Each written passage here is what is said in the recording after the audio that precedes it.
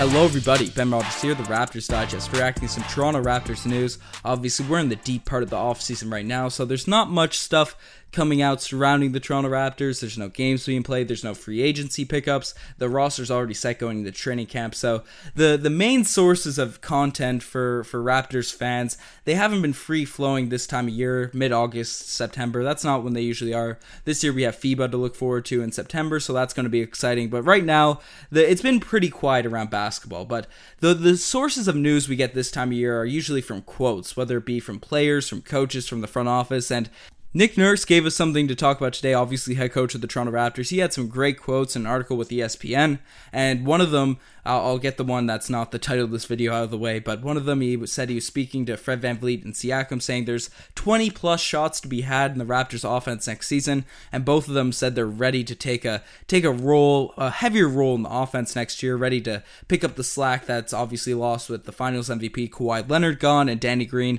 starting two-guard gone. So that's encouraging that our two young guys that are the next steeds to carry the Toronto Raptors to the promised land, the fact that they're ready and willing to embrace that more important role, that star factor kind of position with this team, the fact that they're willing to do that is encouraging. They're not passing down, they're not being passive, they're looking to really run with this roster, this new group of guys. So I'm encouraged by that, but you read the title of this video. Obviously there's some bigger news for this video, and Nick Nurse came out, and this might be controversial or not. I haven't really read the comments on it, and I haven't read the comments on this video, obviously, because it hasn't been. I'm recording it now, but apparently Nick Nurse wants to play Pascal Siakam at the small forward position next season, and he's entertaining the idea of converting his position as a whole to a full-time small forward instead of, maybe giving him some spot minutes. He's thinking about changing the most improved player in the NBA to small forward next season. Now, we'll break it down from two sides. One for Pascal Siakam specifically, if he'd be better suited to be a small forward, and how it fits with the Toronto Raptors team, because we all know how there's a lot of really good small forwards in this league, and there's a more of a hole at the power forward position, but we'll get into all that. First, we're talking about Pascal Siakam. Can he really play small forward? Because his whole NBA career, and from everything I know of him in college, he's been a power forward. So this is a really interesting situation. We're going to dive straight into it.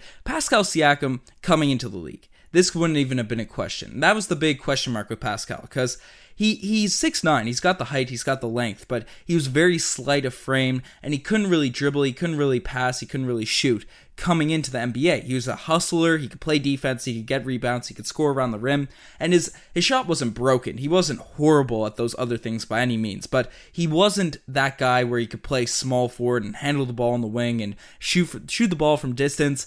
He just couldn't do that at an NBA level. So he came in and had no choice whether to be a power forward. That was the position he had to play. But we've seen Pascal Siakam's game develop in the two areas where it's really significantly improved, because he's always been a great defender and rebounder, but his three-point shooting and his ball handling, his ability to carry the ball up the floor and not lose it in transition, because he's one of the fastest players in the NBA, and now he's got that handle to go along with it. That's been very encouraging to see. And he has the three-point shot, so if he's camping the corner, especially the corner three, is where he thrives specifically. But if he gets the ball kicked out to him, he could certainly knock it down. We've seen at the end of last season, even the playoffs, he developed kind of a dribble pull-up game. It still looks a bit awkward, but he was hitting them even in the NBA Finals, so that was very encouraging to see.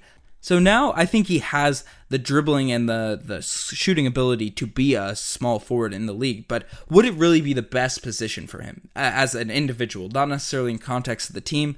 And I look at it two ways, because in being a power forward, you have less mobile guys guarding you, and Pascal Siakam is so fleet of foot, he can get around, use his quickness to get around those bigger players. And when you have Siakam at the 4 or even the 5, in one of those big positions, he can have one of those slower, less quick players on him and just blow right past him, get right to the rim, use his quickness, and he's such a good finisher when he has a head of steam going to the rim.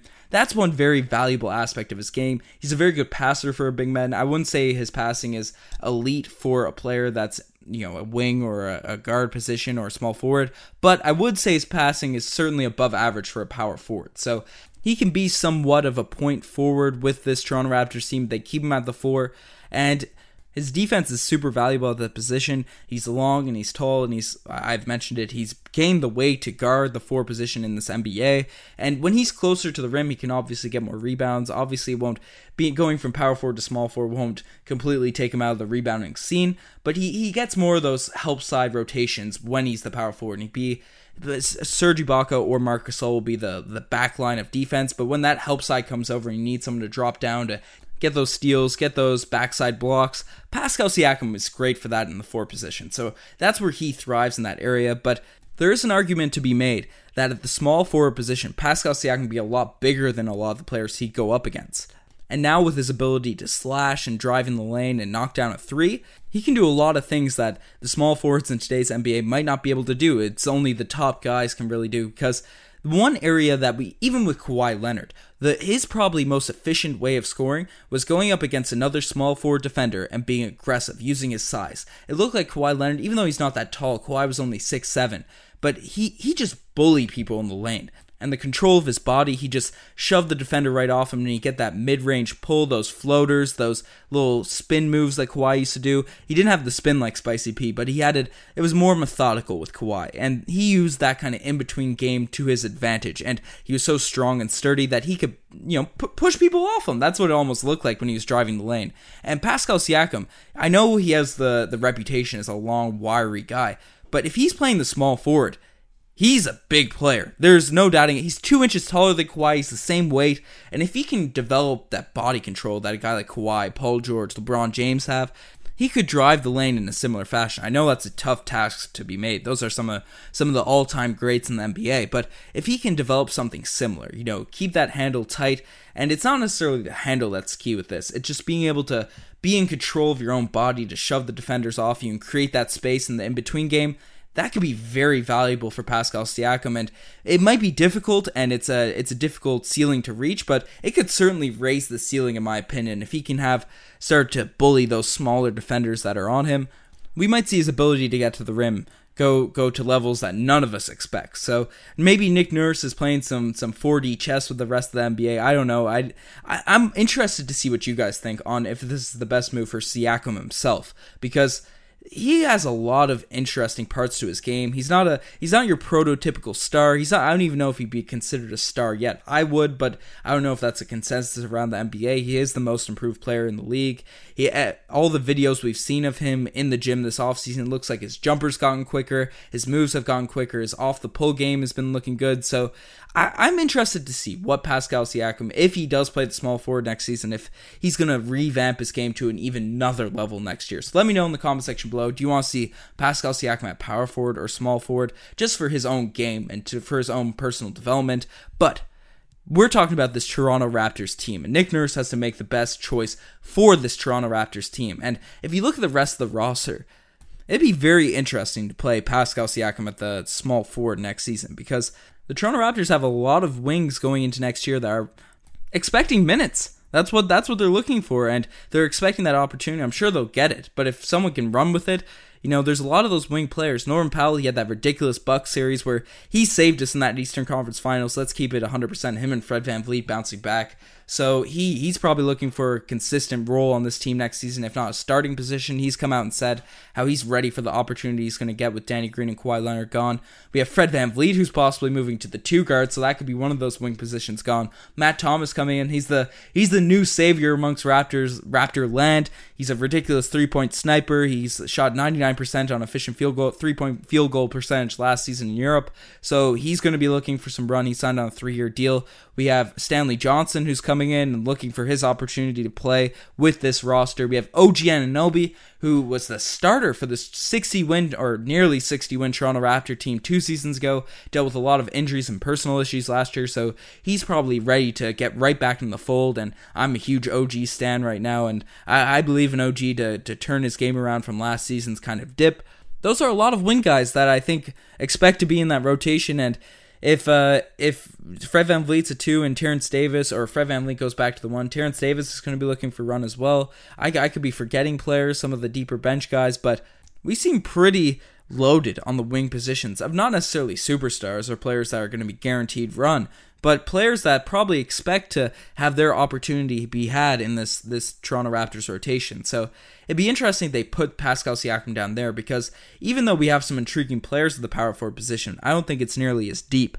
Because if you were to move Pascal Siakam down to the 3, we really only have Rondae Hollis-Jefferson and Chris Boucher at those positions, assuming that Nick Nurse is going back to the Marc Gasol, Serge Ibaka center duo. So do you expect Rondae Hollis-Jefferson to be the starting power forward for this Toronto Raptors team next season? I'm not saying he's a bad player by any means, and I said on the grades video that he could potentially be the best pickup of the offseason, or be the most productive asset coming out of these players for this upcoming year. His ability to slash, his ability to defend. He does a lot of great things on the court, but he struggles to space the floor from the three-point land. He doesn't have a broken jumper by any means, but he hasn't been able to knock it down consistently.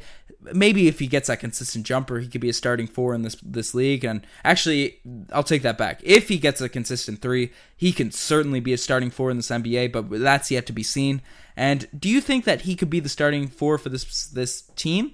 I know there's a lot of people really high on Chris Boucher right now in all of the comments, and I really love his game as well. I wasn't a believer at first, but everything I've seen him in this season, I think he could be a rotation piece. And maybe Nick Nurse sees more value in Chris Boucher as a backup power forward than maybe Matt Thomas or Stanley Johnson as a backup 3 or 2. So that's going to be an interesting situation. Now, what would be my take? What is Nick Nurse really going to do? Does he have his mind made up? I don't think he does. I think Nick Nurse is going to be willing to try everything going into next season, try everything in training camp, see what things fit together, see what things make sense, and see if he can maybe get the best out of some of the players we don't really expect. And maybe Pascal Siakam moving to the 3 is the best position, and Chris Boucher getting some run at the 4 that he wouldn't necessarily get if he's behind the depth chart of Siakam and Rondae. And, maybe if one of the wing guys like Norm, OG, or Matt Thomas, or whoever, they step up really good, then maybe even if he decided to have Siakam the starting 3 at the beginning of the year, he'd change it. So anyways, it's going to be fluid. I think we're going to continue with this fluid starting lineup next season, but let me know what you guys think. What lineup do you want to see the Raptors go into the start of next season with? Let us know in the comment section below. You're the best for making this far. Check out the Twitter, the Instagram, all that cool stuff. I'm really excited for this Toronto Raptors team. It's a different excitement from last season because we had expectations. We had this 1 year to impress Kawhi, but now it really feels like a Toronto Raptors team. It feels like we have a lot of guys who's bought in, and not to say last year wasn't, but this seems like a year where we can really get the most out of our young players and really surprise some teams around the league. So I'm excited for next year. I'm amped up. Let me know what you guys think about this possible lineup change. Anyways, I'm signing off. Cheers.